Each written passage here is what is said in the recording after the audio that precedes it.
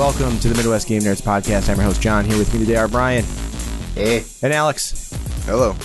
This week, we're going to talk about a boatload of game news and some PGA Tour 2K21 because Brian and I have decided that golf is our life now.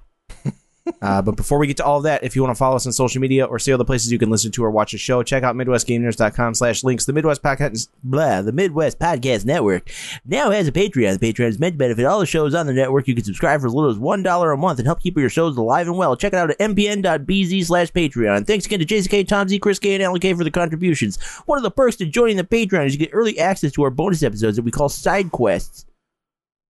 Are you okay? Who is this? I don't know, man. I'm just having fun with it.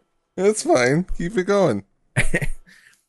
One of the perks to joining the Patreon is you get early access to our bonus episodes that we call side quests. These side quests are cool conversations that we have about food and drink and music and all kinds of other stupid stuff that doesn't fit into the normal game show episodes. And if you subscribe, you also get the Tiny Terrors from the Horror Movie Yearbook guys, which are great as well. So consider it.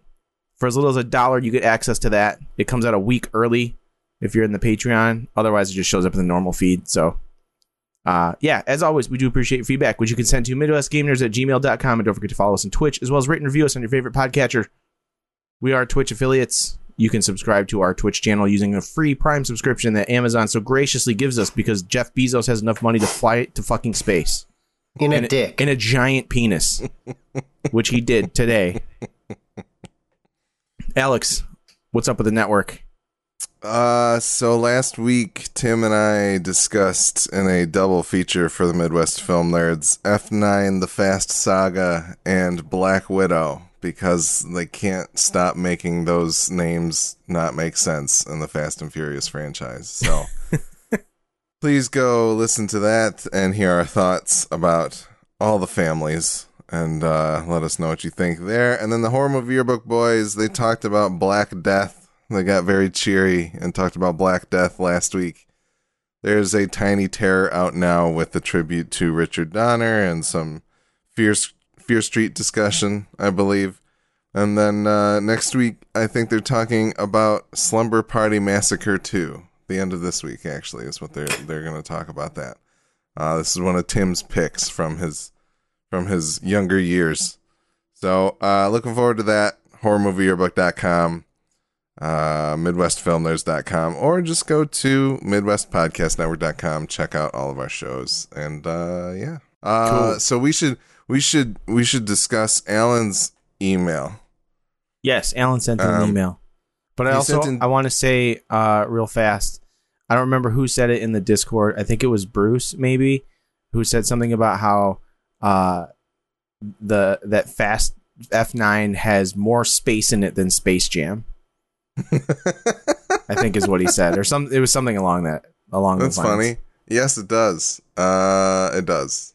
It certainly does. And you can hear Tim and I talk about all of that space in the spoiler section of Midwest Film Nerds. Go check it out. Spoiler alert. Hey, it's probably in the trailer. I don't fucking know. I don't watch those things.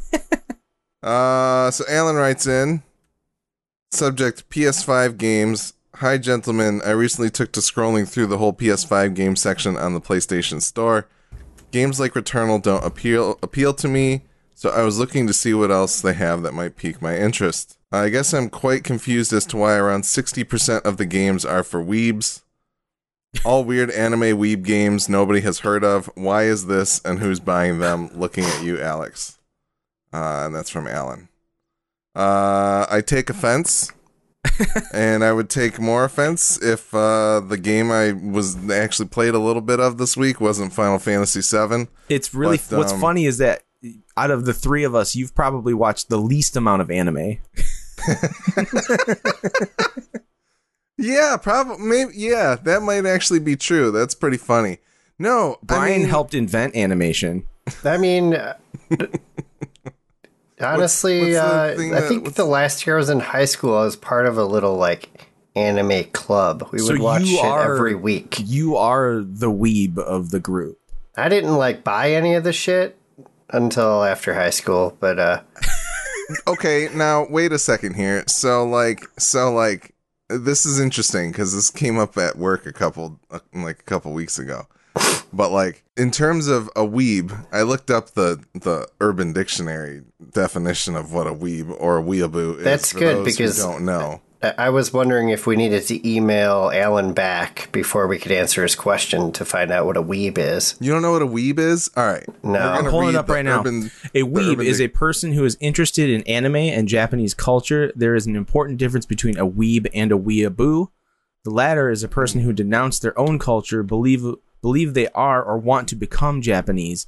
They have a waifu or a body pillow of some sort, and watch hentai. Weebs are normal people who like anime and may have some merch. That's amazing. I honestly just assumed it was some random Scottish phrase. The example that it gives, it says the weeb.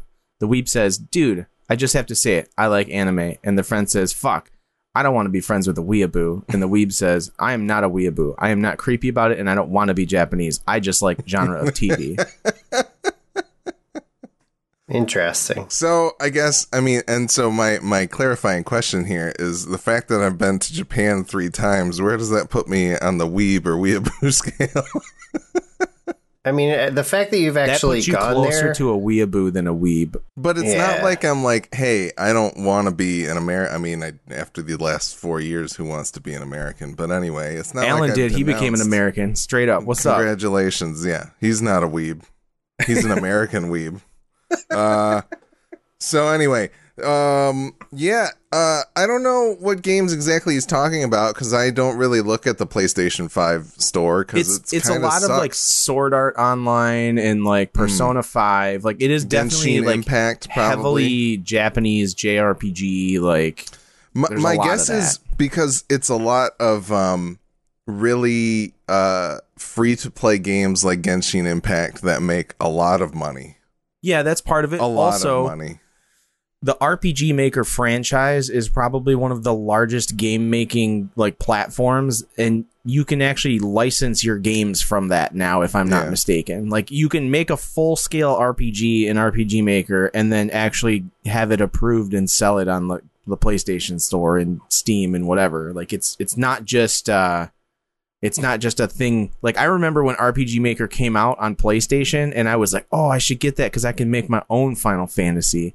And then I never got it because it was like, well, who's ever going to play it? Nobody. Yeah. Like, is that like a strictly a weeb RPG Maker, or can you make non-weeb RPGs? It's weeb only RPGs. It's literally like a JRPG Maker because there's a big difference between a JRPG and a Western RPG. Would be my it's not like a Baldur's Gate Maker. Yeah, you're not making The Witcher. That's what I want.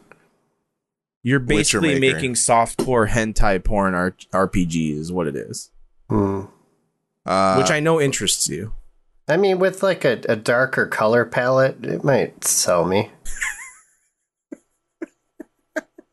I'm going to gloss over that. Final Fantasy 14 also free to play in a lot of cases. Just came out to PlayStation Final Fantasy 5. I thought it has it's a subscription fee. I believe it's the first 60 levels are free or some shit like that.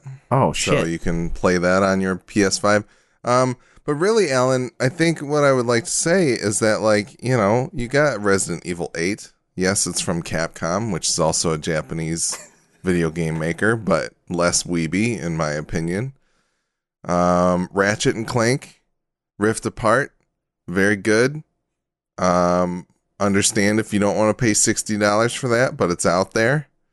And but also like, I get it. It's a little disappointing right now. I think COVID has really like, number one, we're still not even in a year of having these consoles. And usually the first year or two means like games are kind of trickling out. Number two, COVID, I think has really hit the I think we need to schedule pretty hard. I mean, we're lucky that you can still play PlayStation 4 games on it and everything. So you kind of go back and play your back catalog of stuff you didn't play. Yeah. But I think we're a good year at minimum, like behind on where we should be with releases and things like that. So imagine if the PS4 had launched instead in this time frame. There would just be nothing to play because it didn't have backwards compatibility. Yeah. And it also didn't launch with much of anything either. So yeah. But that's just the way that a lot of these console launches go. Like, it's kind of hard to have a great I thought this one was pretty good because you got even Demon Souls out of it, which is great. But kind of a fluke of a game to get at launch. Yeah, because usually launch games are usually like scrutinized to like the most minuscule part, and people just destroy them, and they're always like, it's okay, it's not the best. Like I remember the PlayStation 2 and like getting like Tekken Tag Tournament and SSX and Oni, or no, it was Orphan, and like Orphan was terrible, absolutely awful. Well, and I've never even heard of it. Launch titles are generally like things that either were coming over, like kind of got ported over from the previous generation so that people could learn how the new systems work. Or so PS5 took something from 2 generations ago and brought it back, but fucking nailed it. Yeah. So also Demon Souls probably pretty weeby in some sense of the. Who made those? I mean, FromSoft. It was FromSoft, and then Bluepoint did the remake. And Demon Souls was published by Altus, which is Ultimate Weeb. That's like Persona shit right there. Oh, shit. So, yeah. Anyway. Ultimate Weeb. Look for Ultimate Weeb 2K21 coming this year. Swing your waifu pillow from between your legs. Yeah. So anyway, sorry, Alan. Hope there's more games for you later this year. Horizon Forbidden West. Hopefully that stays in 2021, right? Yeah. Get a Steam Deck. Although maybe I'll just wait till next year to get a PS5 if it doesn't come out. I cannot wait to play PGA Tour 2K21 on a Steam Deck. I'm just gonna throw that out there. It's gonna be pretty Switch? Cool. It's gonna be sweet. I mean, I feel like it's not that hard to get it on a Switch. Maybe it is on Switch, but I just paid $20 for it on Green Man. I'm not paying another. You're not going to pay it. If it's $10 on Switch, I'll buy it. I don't know. You have to settle for Mario Golf. Yeah, I know Mario Golf's not as good as this. So all right. Our last episode was Mario Golf Super Rush. Why the defection to 2K21? Well, so Mario Golf Super Rush got Brian and I like thinking about GTA Golf, so we both downloaded GTA and started playing online to play the golf game, and I was still destroying him. And I think if we went back and played it again now, even though he's getting really good at PGA Tour, I would probably still beat him in GTA Golf. We can test that. I cannot get used to the putting in that game. There's just like no real science to it. So it's bullshit. But anyways, I just randomly, I think it's because I wanted to have more than just 9 holes. I wanted more courses. I wanted some variety to change it up, because like playing the same 9 holes over and over and completely fucking destroying Brian gets kind of boring. Like I just wanted to keep it fresh for myself.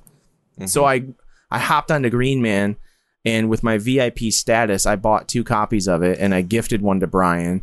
Nice. And then we got Jordan to hop on, and we got Chad to hop on, and we got Ricky apparently now has it.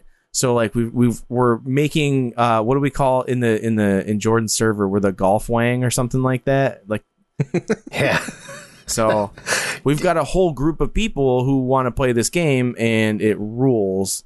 So it's such a great golf game. It's so. You can use the mouse at like almost like you're playing Golden Tee at the bar, where you slide back to take your backswing and then forward for your forward swing, and like you can increase the strength and put spin on everything. And we're all seriously considering getting trackballs just for this game. Yeah, it came up. About right. We actually I recorded a few sessions of us playing on Twitch, so if anybody wants to watch and just listen in on the commentary and everything that we have, as well as the in-game commentary is really good. It's all there. It gets a little dry when you've heard it over and over again, but it does. It's very accurate, and it sounds like a legit golf announcer. That's cool. So, like, is it just having more courses and like? I mean, you also mentioned the controls. Like, are these things that legitimately make it better than something like a Mario Golf or a GTA Golf? Yeah. Is there anything else like about the mechanics or the way it feels? Does it feel like it's the physics feel better? Okay. Specifically the different areas of the course, like the fairway, the rough, the green, all have different reactivity to the ball. Okay.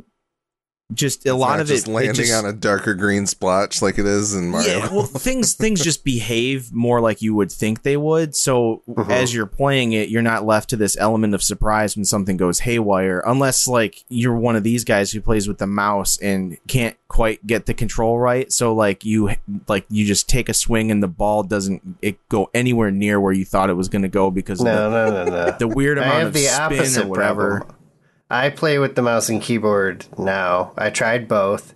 I had I was shooting too far left or right when I did the analog sticks on the controller because it's just too hard to use like the right level of finesse on such a tiny little stick like that. That just doesn't sound good. You're just not used to handling a tiny stick.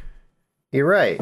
And I, on the other hand, making large sweeping motions with my mouse is easier for me. I feel like we should probably just go to Top Golf or something. Can you show us in the air like how like the large sweeping motions you make like that? Yeah, it's very like. What if your mouse is like right next to your mouth? Yeah, like would you sweep it this way? That's good thing I bought a cordless mouse recently. We did first, like initially when Brian and I first played, we made our characters look as ridiculous as we could. I made a giant, like he was like 300 something pounds and like 70 inches tall, or like he was so big. And we basically no, what was he? No, he was like 80 inches tall or whatever. And yeah, like he had a weird man bun thing going on and a slack jaw sticking out and like mutton chops. And like, I just made the most ridiculous looking thing I could. Brian made like the exact opposite. He made this like tiny little dainty gremlin, like leprechaun looking dude who he has stuck with and somehow made it look a little more like him, I think. But I actually I spent like 2 hours making my character look like me and finding clothes that I would actually wear. So it's ridiculous. In the game, one of the things I really like about it, when you're just playing with your friends, you still gain currency and stuff like that to buy the stupid outfits and things, which is really cool because I feel like that normally wouldn't happen in a game of this type. And yeah, you unlock new clubs, and I don't think there's any like locked courses or anything yet, so you can pretty much play any of the courses you want. They've got the Detroit Golf Club on there too, so we can play like our hometown golf course, which is cool. There's also a full course designer, which I messed around with a little bit, and you can change everything. You can even start sculpting terrain and stuff if you want to change it. That's awesome. Yeah, I really want to play around with that some more. But there's so many courses that it's just not really necessary to make new ones at this point. I just feel like I'd want to make a joke or like puzzle courses. Yeah. That'd be fun. Yeah, it's a really well done golf game. Graphically, it's nothing special. It looks good. Nah. It's just nothing you want to be like, oh my goodness, it's amazing. It's just a golf game. But on the plus side, it only takes up like 6.5 gigs. So that's nice. Yeah, it's a pretty small game, but it's great. It's really, really well done. We're really enjoying playing it. If anybody listening wants to play with us, if you join the Patreon, we'll come play with you. It is one thing I'd like to note too is it is purely skill based. Like some golf games where you level up your dude, you know, you can increase stats, kind of RPG style, whatever. This game doesn't have that. Which, I mean, I feel like would be a good addition to the career mode, but when you're playing multiplayer, I think it's awesome that it's just pure skill. And the currency you earn, you can use, in addition to buying clothes, you can also buy different clubs for your golf bag. And they have different stats, but as far as I can tell, you can't like buy a club that has maxed out stats in every category. They just kind of trade stats between the categories. So basically, you're just buying clubs that suit your play style better. That's cool. Yeah. I'd like to throw it out there that there are PGA Tour 2K21 Gamer Saloon tournaments that we could join. Cool. We do have a Gamer Saloon. What do you call it? A code or whatever that gets people. Right? Yeah, like I don't know what it gets you. I can't remember, but we do have a Gamer Saloon something or other. Something I read about that we haven't played with yet is you can make like a golf society or join one, and you can start tournaments. So it's like multiple game events, basically, that run over time. You can do that on Gamer Saloon for money. Like, well, that's pretty cool. Real money. I'm not feeling like I'm up to that level yet, but... So is there also no like power shot mechanic like in Mario? No, there's... I mean, there are... You can switch your shot type, but there is no power shot where like it just... You're where it like boosts. Yeah, there's nothing like that. It is like a golf sim. Like it is a simulator. It does a very great job at that. Cool. So, yeah, if you like golf games, or if you're looking for a game that's super chill, but still competitive and fun, I think 2K21, PGA Tour 2K21 is a great option to fill that void in your soul. Nice. So, and yeah, it's like $20 on Green Man. And if it's not $20 for you, you can privately message me on Discord, and I will buy it for you, and you can Venmo me the money, and I'll get you the discount. There you go. So, anyways, yeah, that's all. That's literally like I've only played GTA Golf and PGA. That's it. That's all I've played in 2 weeks. It's really sad. I can't say the same, but what have that's you all played, I've played in the last like 4 or 5 days. I feel like for sure. I had a note and I can't find it now. Got to take these notes. Yeah, because my brain, doesn't work sometimes. I played a bit of the Company of Heroes 3, like pre-alpha, I think they're calling it. Basically, they made a surprise announcement that it was in development and that it's coming out this year, I'm pretty sure. And you, like, the day that they made the announcement, you could also sign up on their website, the Relic site, and get access to the pre-alpha, which is right now is like a chunk of the campaign. The campaign is like a new... Well, it's not really a new thing in and of itself, but it's new for Company of Heroes, where you basically play a turn-based like world map kind of thing, and basically get to pick where you're going to attack and where you're going to move units to, and like what units you're going to produce or whatever. And then once you get into like a battle, it switches to like the main, the Company of Heroes that people are used to, which is a real-time strategy game. And you can play through that battle, and depending on the outcome of that determines like what the overall like overview world, like the meta game ends up being like. I haven't messed with it too much, to be honest. I played the tutorial and a little, like, one of the battles, and it's great so far. I mean, it feels like Company of Heroes, and for people who are not familiar with Company of Heroes, it's a real-time strategy game by Relic, who also made the Dawn of War real-time strategy games. Is the pre-alpha free is when you sign up, or do you have to pay something? No, it's free. Okay. Yeah. That's cool. And at some point, like, I think this part of it runs through, like, part of August, I think. And then they're starting a multiplayer one at some point. Nice. to test that.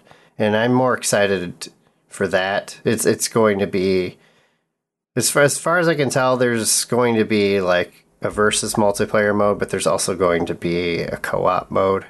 Yes, like you can probably play through a campaign cooperatively or something. Interesting.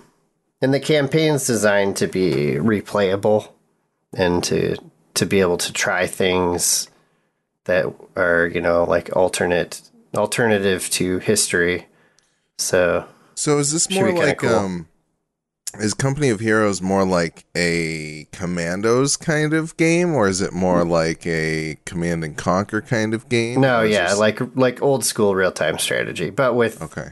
with more modern trappings, I guess you could say. Like there's control points for getting resources instead of like mining different resource nodes and stuff. Okay. So you don't get any of And that, base like, building's pretty simplified. you don't get any of that, like, yes, me lord. And like, Unfortunately, more ore. no. I mean, nothing will ever beat that in some regards. But honestly, as far from a pure like gameplay standpoint, I think Company of Heroes is probably the best real-time strategy game outside of maybe StarCraft. It's kind of a toss-up depending on my mood, but it's definitely been a favorite of mine throughout the years. It's like they have a lot of cool. I guess I never even mentioned that it's a World War II game. Yeah. Yeah. Okay. Interesting. This one is going to be set in the Mediterranean theater, which is different because they like usually games don't really explore that aspect of World War II, like Italy and Africa and the rest of the Mediterranean. But yeah, it has some really cool mechanics. Like when you control an infantry unit, it's really like 6 infantry guys in a little squad, you know, instead of just controlling one individual person at a time, or like having to like draw a box around like 100 dudes, like Command and Conquer style, basically, and having Drag them them rush around to the their map. death. Yeah. And it's much more tactical than a lot of RTS games are, and not so much bogged down in the resource management and the base building, but it's still there at least. Cool. Yeah, it's pretty cool. I'm excited for that to come out at some point. I think, yeah, I don't know when it's supposed to come out, but yeah. Besides that, I played through the rest of Disco Elysium. Nice. I got a pretty good ending, I feel. Although I royally fucked up part of it, but I wasn't going to go back and try to fix my errors because it was several hours earlier, I think. Yeah, it definitely looks like there's a lot of different ways that game can play out outside of the, 5-minute end game screens that you guys found. And, but like further into the story, like actually finishing the story, it looks like there could be multiple outcomes. So I could definitely see myself going back and playing at some point. I would say, I mean, I don't have too much negative to say about it. It's really awesome. It definitely would have been in my game of the year category. Like, might have been my top game for the year. I think it was 2019 when it originally came out. I think so. Yeah. I don't remember what I picked for 2019, but the competition would be pretty tough because it's just that good. Like, I was starting to lose a little interest about halfway through because I was kind of stuck. Like the feeling you get when you're playing like a point and click adventure where you feel like you've done everything and you don't know how to progress things. Mm-hmm.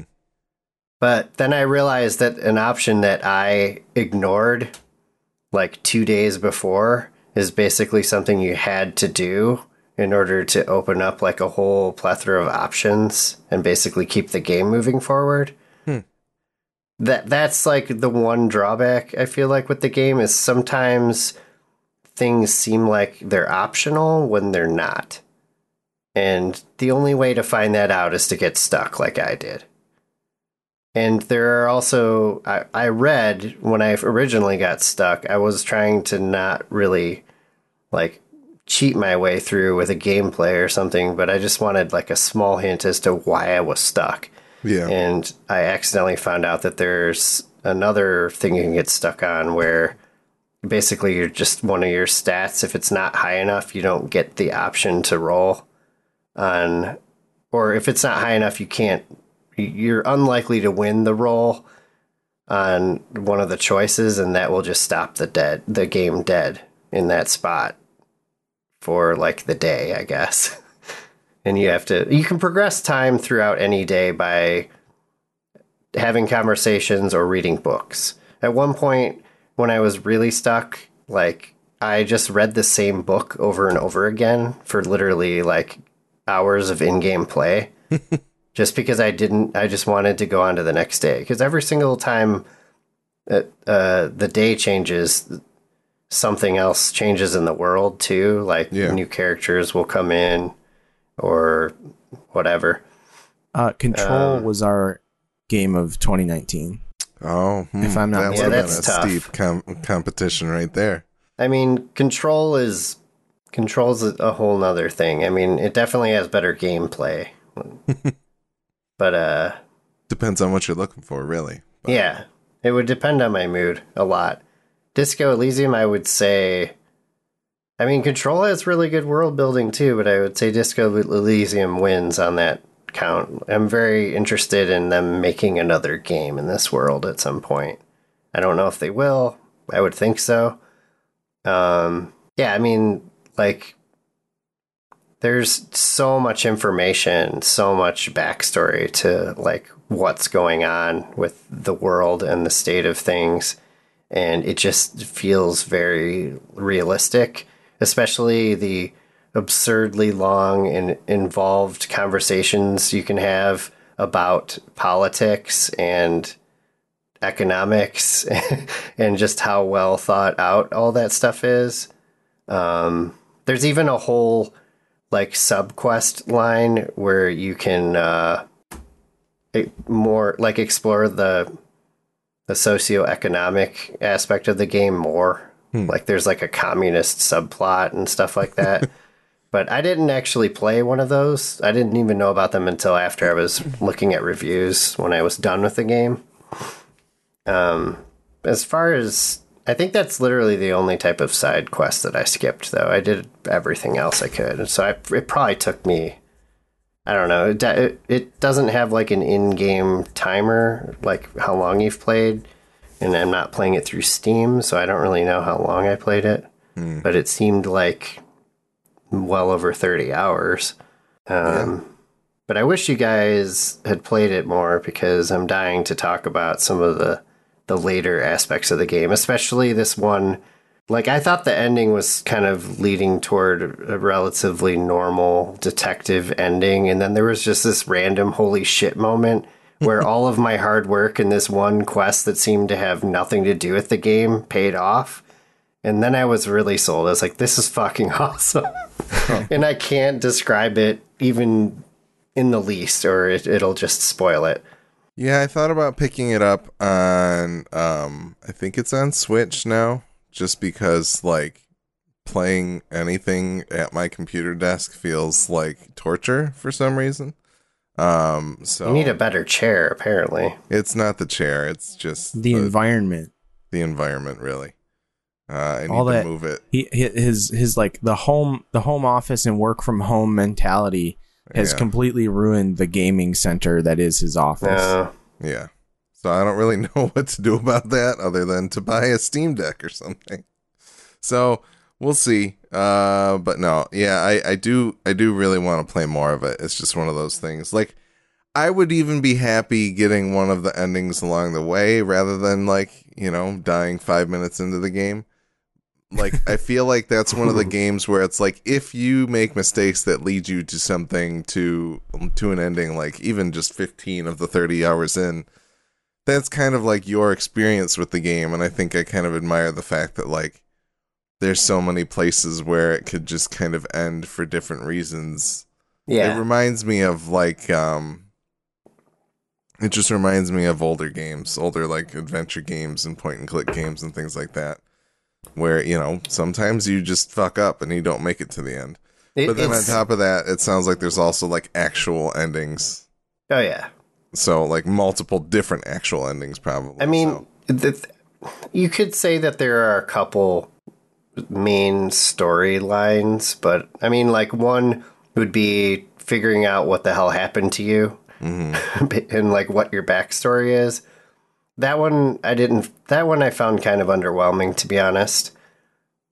I loved being like a drunk amnesiac. That was amazing, but like the payoff for that wasn't as great as I thought it could be. But the detective story was the longer part of the game. That takes I think it was day 8 that I finished on, which I believe is the earliest day you can finish it on. You can actually go longer. Nice. But like I said, I fucked up part of my case, though. So I'm sure it happens. Yeah, in real life. Right on. But yeah, it's cool. Just it's hard to like if you don't like point and click adventures at all, and you don't like reading at all, or pen and paper RPGs, then this is not the game for you. But if you like all of those things, or one of those things a lot, there's no reason to not play this game. It's just, it's so good. But yeah, I can see that's not for everyone, so. Yeah. Sure. Cool. Anything else, or is that pretty much it? That is all. I mean, yeah, I think you covered golf pretty good. I interjected about that. I'm having a blast with it. It's like embarrassingly fun to me because it's a fucking golf game. But like, yeah. Well, it's like, I don't know, the golf thing, there's like more to it too, because I just like being, I like, the ASMR shit talking and commentary while you're on the green. Like that kind of stuff's funny to me. And like doing that, yeah.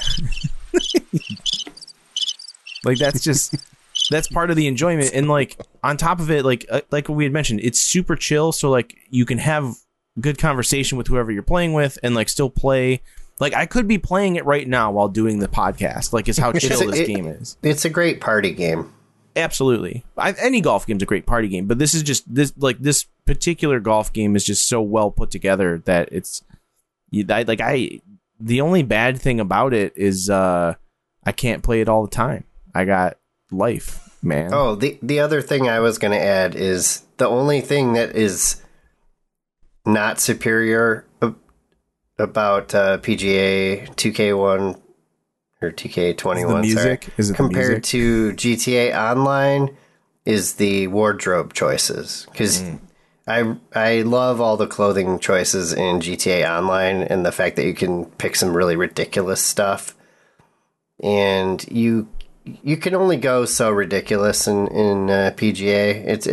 It doesn't really embrace the absurdity that it could. Some golf clothes. Also, there's not even a primary or Kelly green shirt of any type in the game, so I can't complete my leprechaun. As somebody who works in clothing and apparel, the Nike has green golf polos like Kelly, but they're not in the game. No, I know, it's kind of a bummer that you don't have that. It's like you can't. They could never come out and be like, well, it's not true to the game, and it's like, dude, yeah, golf clothes in general are ridiculous. Like when I see the golf, like the polos and things that we have to get for certain like companies and stuff at work, it's kind of nuts. Like the color combinations and stuff that they have are just crazy. So I was wondering if there's any DLC that allows you to get other outfits, but I don't know. I don't know. I'll have to look. I started playing the Final Fantasy VII Remake Intermission, I believe it is called. This is the PlayStation 5 exclusive downloadable content that cost me $20. And basically has you playing as Yuffie in Midgar. Is Yuffie the actual like pronunciation? Yuffie is what she says. It's also what the katakana would be pronounced as in Japanese. I knew you were going to say this. I was like, it's what she calls herself, so that's what I'm going to call her. Because I always called her Yuffie.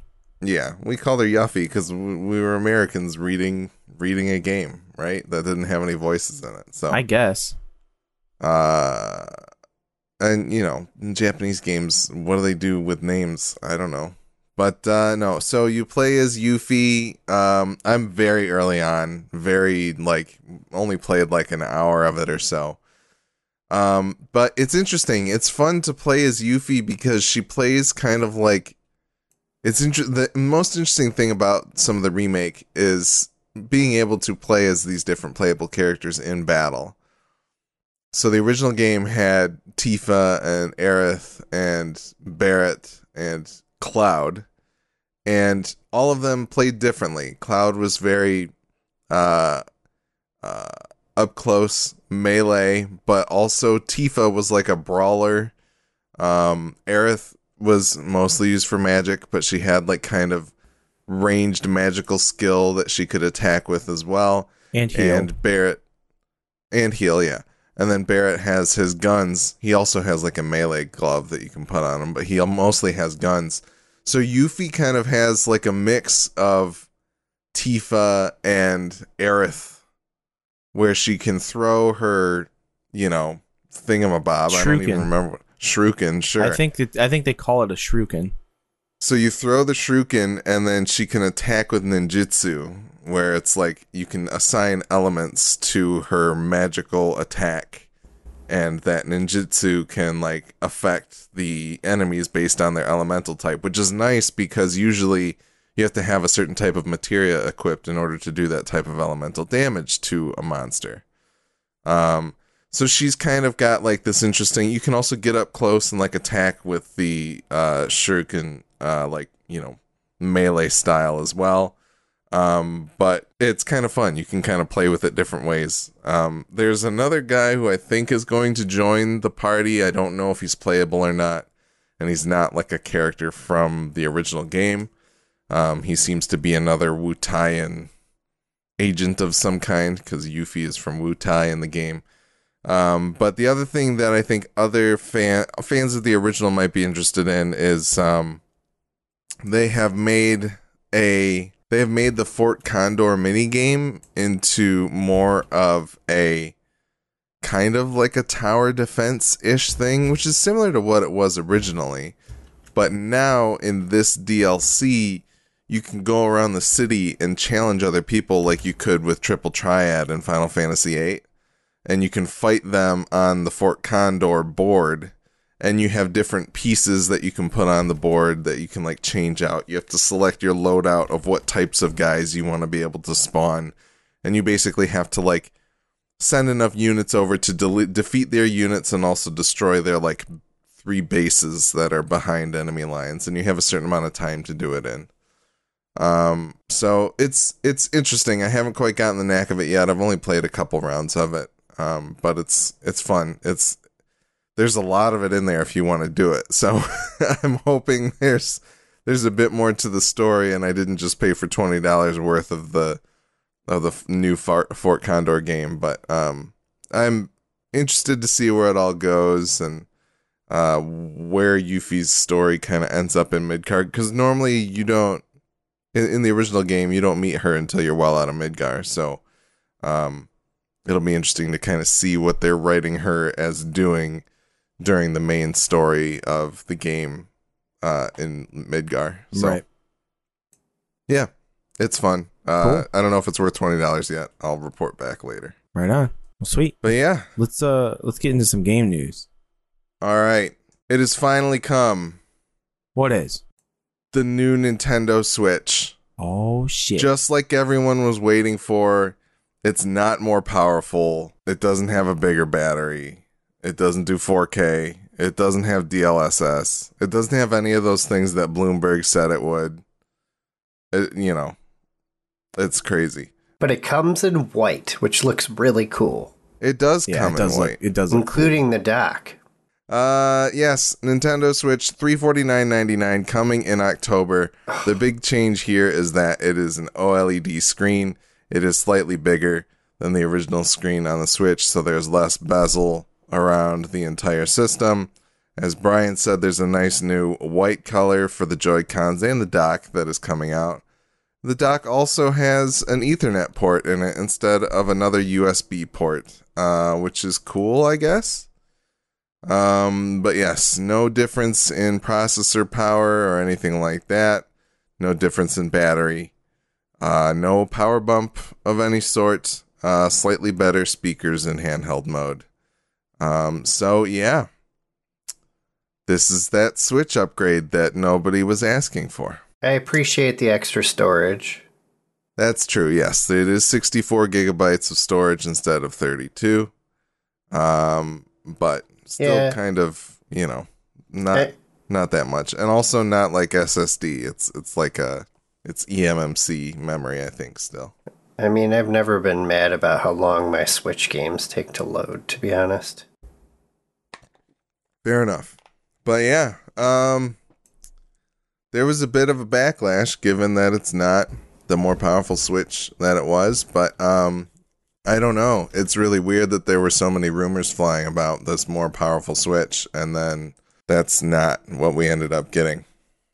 So, very curious to know exactly why that happened that way. Could have been COVID, could just be that we're not ready to release the thing they were working on, or it was just a prototype. I don't know. But it's time for release with Metroid Dread in October. Personally, I don't think I'm going to be picking one up, but I think for anybody that still needs to get a Switch, it's not a bad option. But it's just interesting to me that they're like, oh yeah, it's also going to get a price increase. I don't know that they've said for sure that they're going to end the normal model, but they will definitely have the $199 Nintendo Switch Lite still available. For sure. So this OLED model might replace the current $299 model. So if you really wanted one at $299, go try and find one, because I've heard they're also kind of hard to find still-ish. Not as hard to find as a PlayStation 5 or an Xbox Series X, but hard to find. Yeah, so that's the Switch. On to the other Switch. It still this ending. call is about to end. Oh, there we go. I think it flipped over. Okay. All right. Now we're in party mode. So all the memes came out. Valve does what Nintendo don't. The Steam Deck has been announced. The timing couldn't be better when Nintendo announces an underwhelming Switch. Absolutely. And like, people were waiting for it and waiting for it. I wonder if Valve was just sitting on this announcement waiting for that to happen. But yes, the Steam Deck is coming. It is an AMD powered Switch-like device that can play all of your Steam games out of the box, or many of them at least, from what they're able to say. Price is starting at $399 for a 64 gigabyte system. Right now, they're supposed to start shipping in December 2021, but if you want to reserve one, right now the current availability is expected in Q2 of 2022 for all three models. There's a $399, $529, $649. Some small differences in different models from what I was reading, including the latter two include SSDs instead of the first one, which only has a slot for SSDs that may or may not be customer accessible. And may or may not void your warranty if you try to plug one in. But yeah, this is a Switch-like device. Like I said, there's going to be a dock that you can buy that you'd be able to hook it up to Ethernet, USBs, got DisplayPort and HDMI on it. And the device itself has it's got thumbsticks, it's got a D-pad, it's got, your 4 face buttons, and then it has like track pads below the 2 thumbsticks, and then there's also 2 shoulder buttons, and there's 2 back buttons, like pedal buttons. Like paddle buttons. Yeah, paddle buttons that are on the back of the system as well. And there's a touch screen. So it looks like it's very much a Nintendo Switch, but it's a nice looking device. Might be a great way to have PC games be accessible on the go. And honestly, like it seems like a cool way to kind of bring a PC into your living room as well, if you're not, hooking up your long HDMI cables or anything like that. What do you guys think of the Steam Deck? I'm absolutely pumped on this. I love the idea of it. It looks like it's going to be a success, in my opinion. For me personally, it's not something I need yet. It's something I want. It's definitely not something higher on my tier of gamer needs, than like a PS5 or a Switch, though. A new Switch. Yeah, it certainly seems pretty supplemental for people like us, but I feel like there's a lot of people out there that maybe have had a hard time upgrading their GPU or something that would maybe be at the point where they'd just be like, you know what, screw it, I should just have one of these. Because it's a pretty slick looking device. I mean, honestly, the only thing I don't like about it is the fact that it doesn't have a SIM slot. Like, I would love to be able, because I use Google Fi for my phone subscription. I'm allowed free data SIMs to put into whatever devices I want, and they just count against my normal data budget or whatever. If I set a data budget, but I don't because I have unlimited data. So I'd love to just throw a SIM card in it and always have internet wherever I go, and be able to just download what I want or play multiplayer games without having to access Wi-Fi. But I suppose I could just hotspot it to my phone. I don't know how fast that is, but yeah, that's the thing. I mean, I feel like hotspotting is available, but yeah, I think the Vita was the last like gaming device that actually you could get it where you could put a SIM into it. Yeah. I should also mention there's also a micro SD card slot, so you can expand your storage in that sense, which is very cool. And it's got a 7 to 8 hour maximum battery life. Usually when you're playing smaller 2D games or web browsing, you can expect to get the maximum battery life of approximately 7 to 8 hours, according to SteamDeck.com, their official website. Yeah, I placed the reservation for one. It was $5 to reserve, but I don't necessarily know that I'm going to hang on to that reservation, depending on how things shake out and if I feel like I need one or not. But it looks like a really neat device, and I feel like, that's the thing, is that the Switch for me has kind of turned into a place where I would like to buy a lot of indie games because I can take them on the go with me. But like this feels like they knew that and are kind of playing off of that fact. And who knows how powerful the thing's going to be. I'm very curious to see. It is a Zen 2 and RDNA 2 powerhouse. That is the most recent AMD GPU, but the Zen 2 is also behind a generation on the CPU side of things. So you're kind of looking at something with like a GPU similar to what we're seeing in some of the newer consoles, but with a slightly older CPU in it. So it will be very interesting to see what this thing can do. I know you're like interested to see the performance on this. So the PC Gamer just put out an article today saying it turns out the Steam Deck's final spec is more impressive than Valve first listed. And it says Valve has updated the Steam Deck specifications to correctly report the handheld's genuinely impressive memory specification, first noted with dual channel RAM.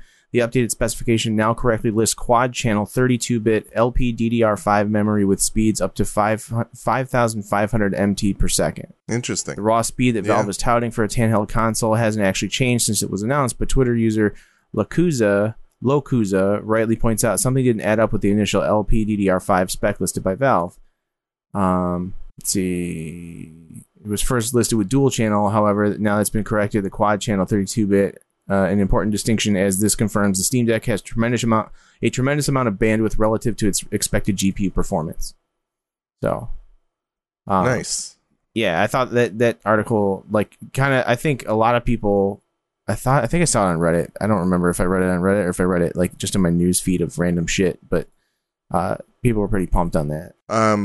So the thing does run a Steam operating system, Steam OS, and it uses something called Proton, which is a compatibility layer that makes it possible to run your games without any porting work needed from developers. So I think they're very much looking to have as much compatibility with different games as possible, even though it's not running Windows out of the box. But on the other hand, it seems like you'll probably also be able to install Windows to this thing, and I would assume that Steam or Valve is probably going to provide drivers for all the controls so that everything works as it should, even if you're not running the Steam OS on it. So should be interesting to see what people get up to with these things. They did show it playing Control. Yeah, no, and I mean, it's hard to know exactly what is, their press video and if it's actually running and what's going on. I don't know. I guess I'm just skeptical of that. But I think there is a Digital Foundry video out about it. but I don't know that they got much more detail than what was already released. So I Right. think it'll be interesting to see what the real world performance kind of looks like with it. Right on. I'm excited. I also reserved one, and I'm really pumped. Cool. Maybe I'll do a cool unboxing video. That would be fun. All right, and then in terms of big stories, we kind of got the last one here. Netflix very recently mentioned that they want to get into video games, and some more news came out today at an investor call. This is a letter to its investors. Quote, "We're also in the early stages of further expanding into games, building on our earlier efforts around interactivity, for example, Black Mirror Bandersnatch, and our Stranger Things games. We view gaming as another content category for us, similar to our expansion into original films, animation, and unscripted TV.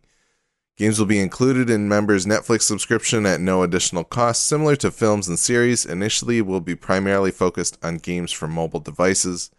We're excited as ever about our movies and TV series offerings, and we expect a long runway of increasing investment and growth across all of our existing content categories.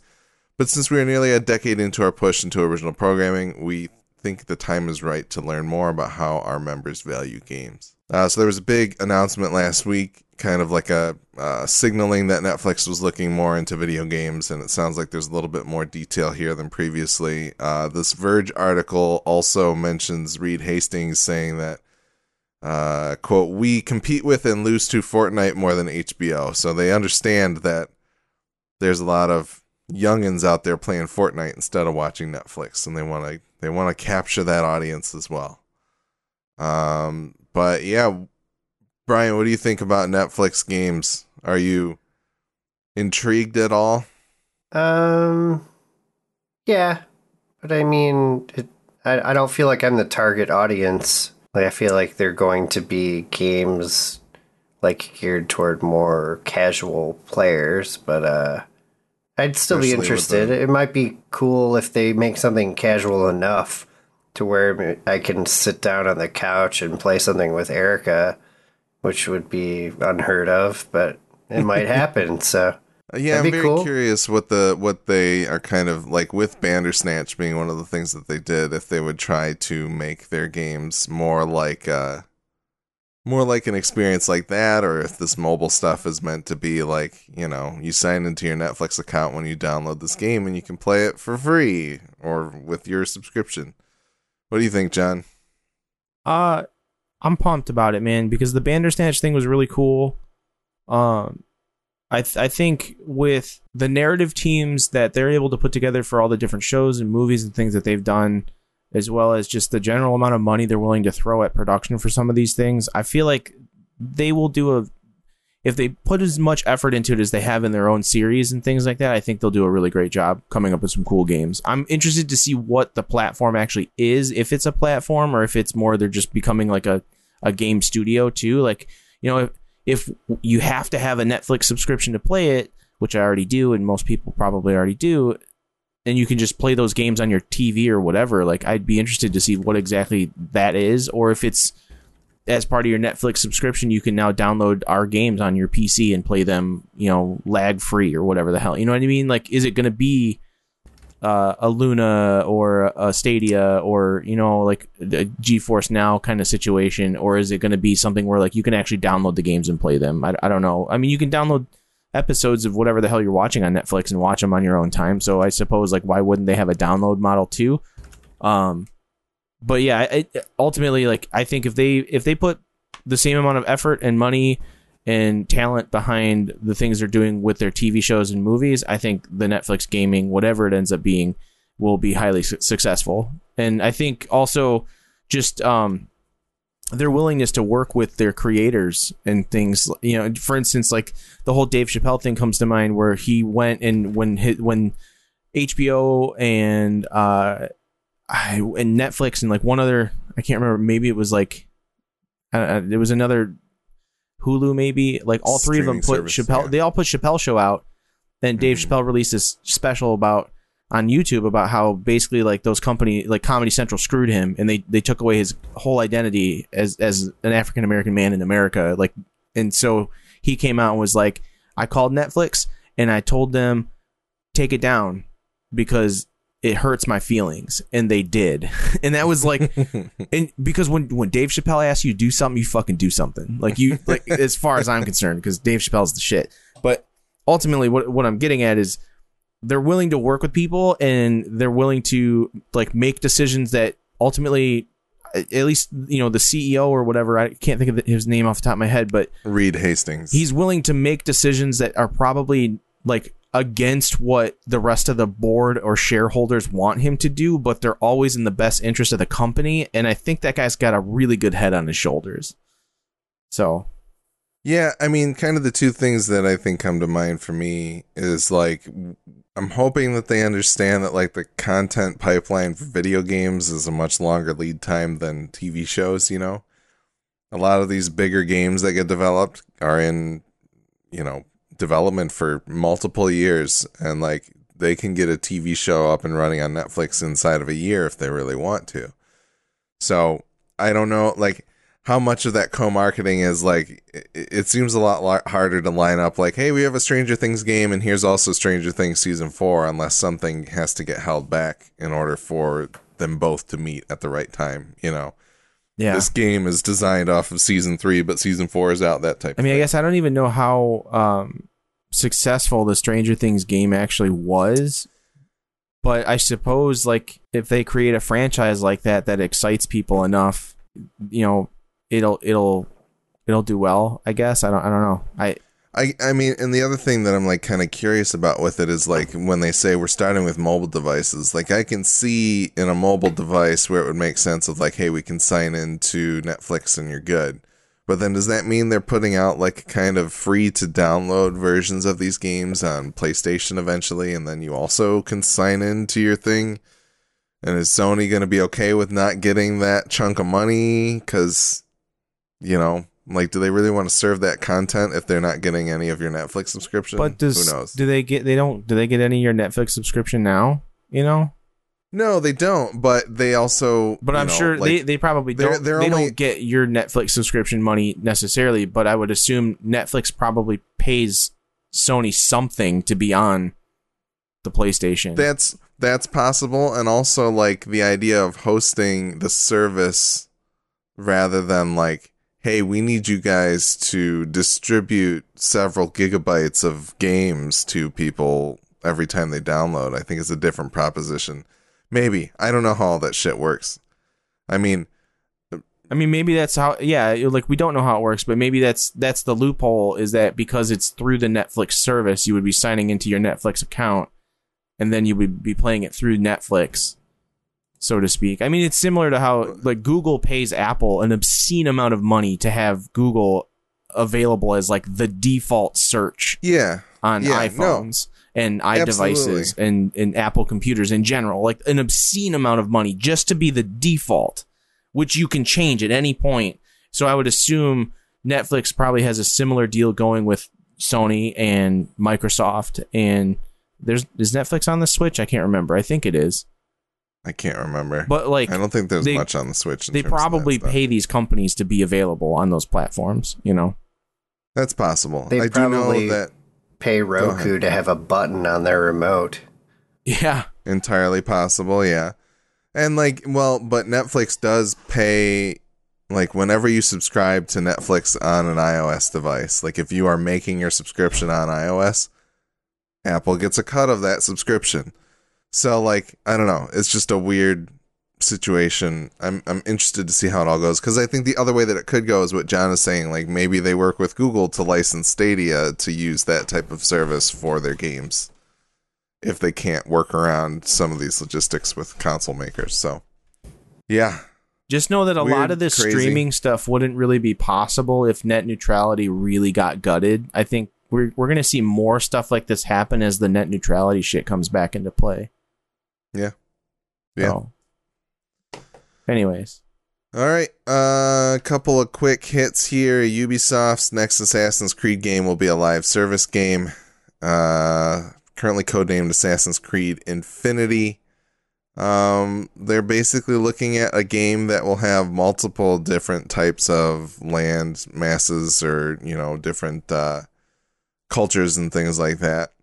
And yeah, I don't know. I mean, I'd be okay with not seeing a new Assassin's Creed game every year and they just have one game that they keep updating, but what do you guys think? Brian, what's your thoughts? I mean, if they do it right, it could be cool, but I feel like this is just another way to like nickel and dime people for Assassin's Creed content. I mean, why just leave it to Assassin's Creed in general? I mean, that's Ubisoft is now a free-to-play company. That's what they want to be. Well, no indication whether or not it will be actually free to play or not. But they're saying it is a live service game. But what I'm saying is they are literally they have now shifted their production or their gaming model to free to play moving forward. I mean, that's the plan, at least. That's what was discussed previously. Right. Yes. So why wouldn't this be a free-to-play MMO based in Assassin's Creed that they do plan on actually nickel and diming people to death with? I mean, I feel like that's just part of the... Nickel and diming is part of the free-to-play architecture. At this point, outside of Rainbow Six Siege, I wonder, like, why don't they just make Ubisoft the game for real? Like, I mean, we joke about it, but the fact that they have all of these elements of their games, like, spreading out into different games, like, you know how The Division crept into Ghost Recon, and the fact that this is going to be live service, like, The Division is live service. And like, why don't they just make one Ubisoft game and combine all of the games into one?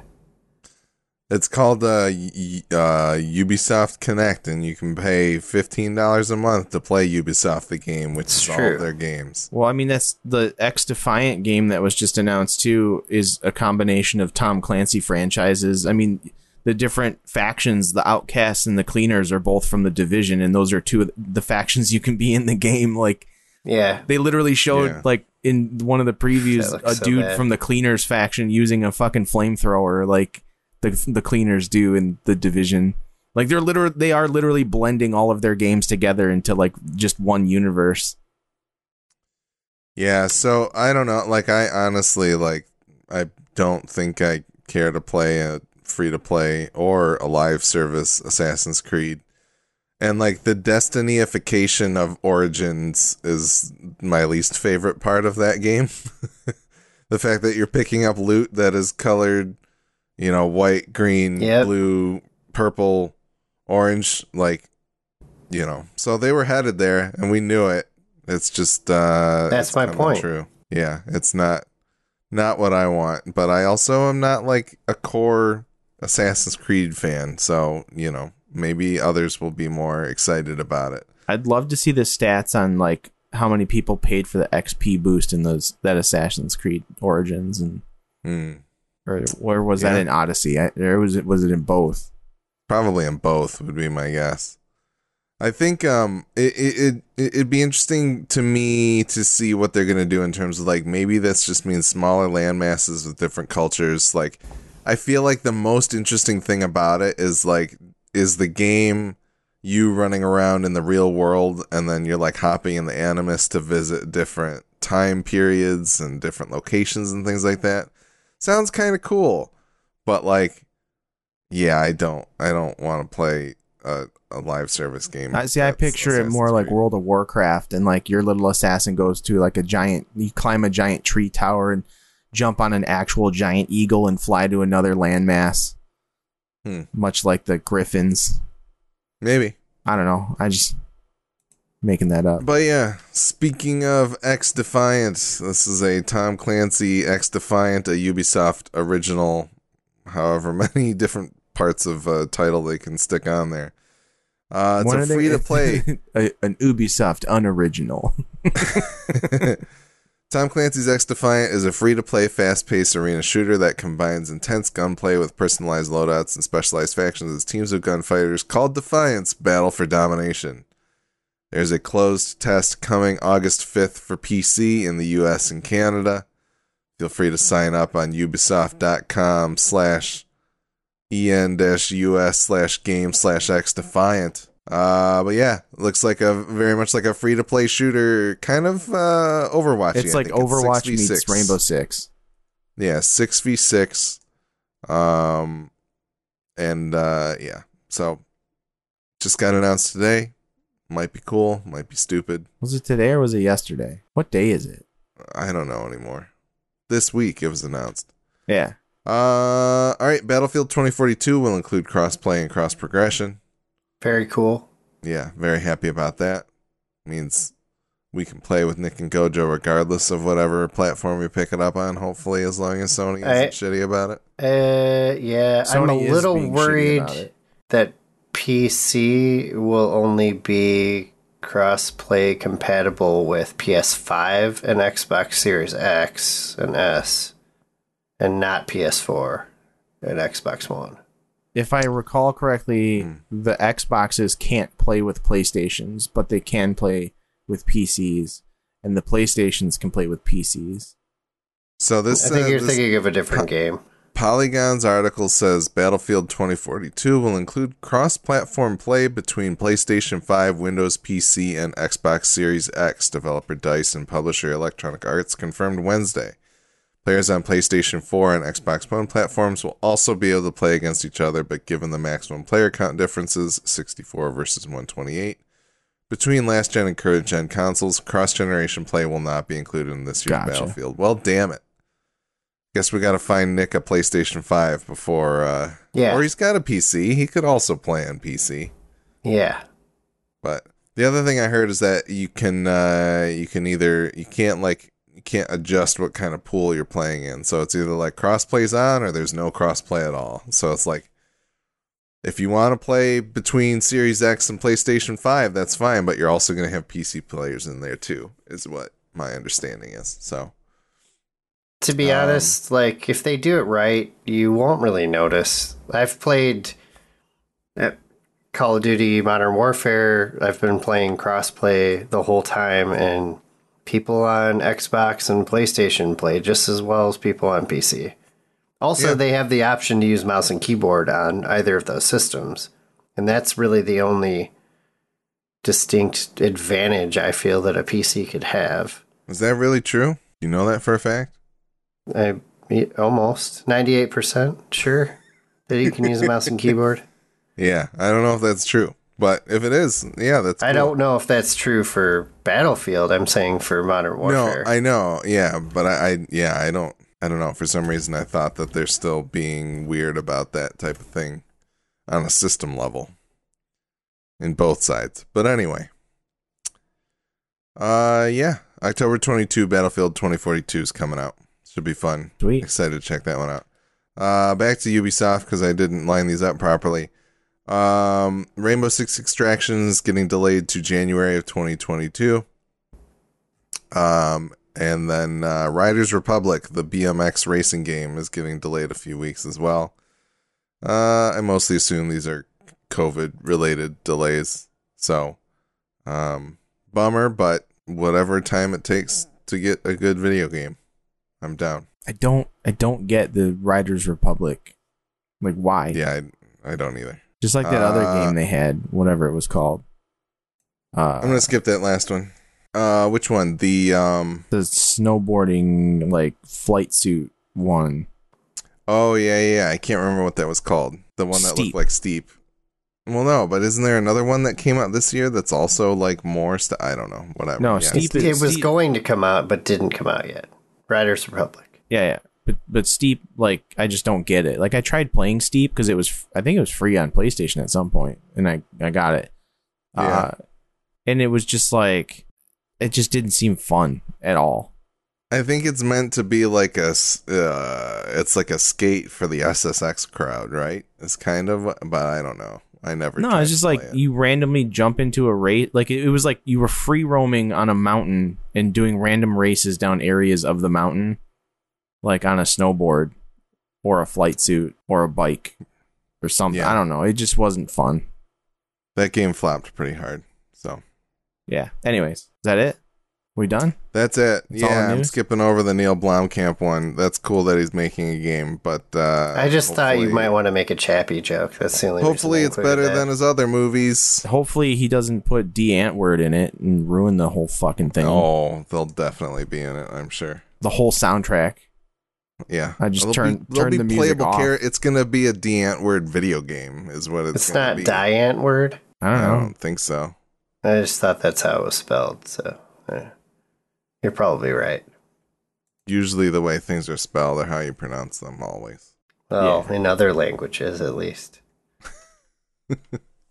Anyways, Yeah. if you want to follow us on social media or see all the places you can listen to or watch the show, check out MidwestGameNerds.com/links. The Midwest Podcast Network now has a Patreon. The Patreon is meant to benefit all the shows on the network. You can subscribe for as little as $1 a month and help keep our shows alive and well. Check it out at mpn.bz/Patreon. Thanks again to Jason K, Tom Z, Chris K, and Alan K for their contributions. One of the perks of joining the Patreon is you get early access to our bonus episodes that we call side quests. These side quests, we talk about all kinds of random junk like food. Today we're going to talk about Oreos, so that's cool. Yes, and pizza. We talk about pizza a lot, and we talk about lots of beverages and things, and also just random experiences in our life that don't necessarily fit into the realm of video games. So feel free to subscribe to our Patreon for as little as $1 a month, and you can get those side quests the next day from our episode, or you can wait a week. It'll show up in the normal feed without a subscription. So something to think about. As always, we do appreciate your feedback, which you can send to MidwestGameNerds@gmail.com. And don't forget to follow us on Twitch, as well as rate and review us on your favorite podcatcher. We are Twitch affiliates. You can subscribe to our Twitch using our free Prime subscription that Amazon so graciously gives you because Jeff Bezos has so much money. And now he wants to give some to us through you and the Amazon Prime that you pay for on a yearly subscription. So think about that. Next episode, I'm not sure what we're going to talk about.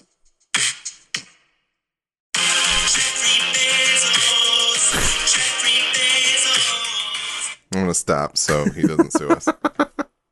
Yeah, I don't know. There's a bunch of stuff coming out. Also, I'm going to be out of town when we would normally record the next episode, so there might be a little bit of a delay. Or maybe Brian and I will go solo. The next thing I will play before we record is The Ascent. How much I play of it determines on whether it's good or not. So The Ascent coming out on Xbox Game Pass. Yes. Both PC and on console. This is a cyberpunk-themed action role-playing video game. It looks really cool. I've been looking forward to it. Nice. Well, sweet. Cool. Sounds good. Thanks, everybody, for watching and listening, and we will see you next time. Peace.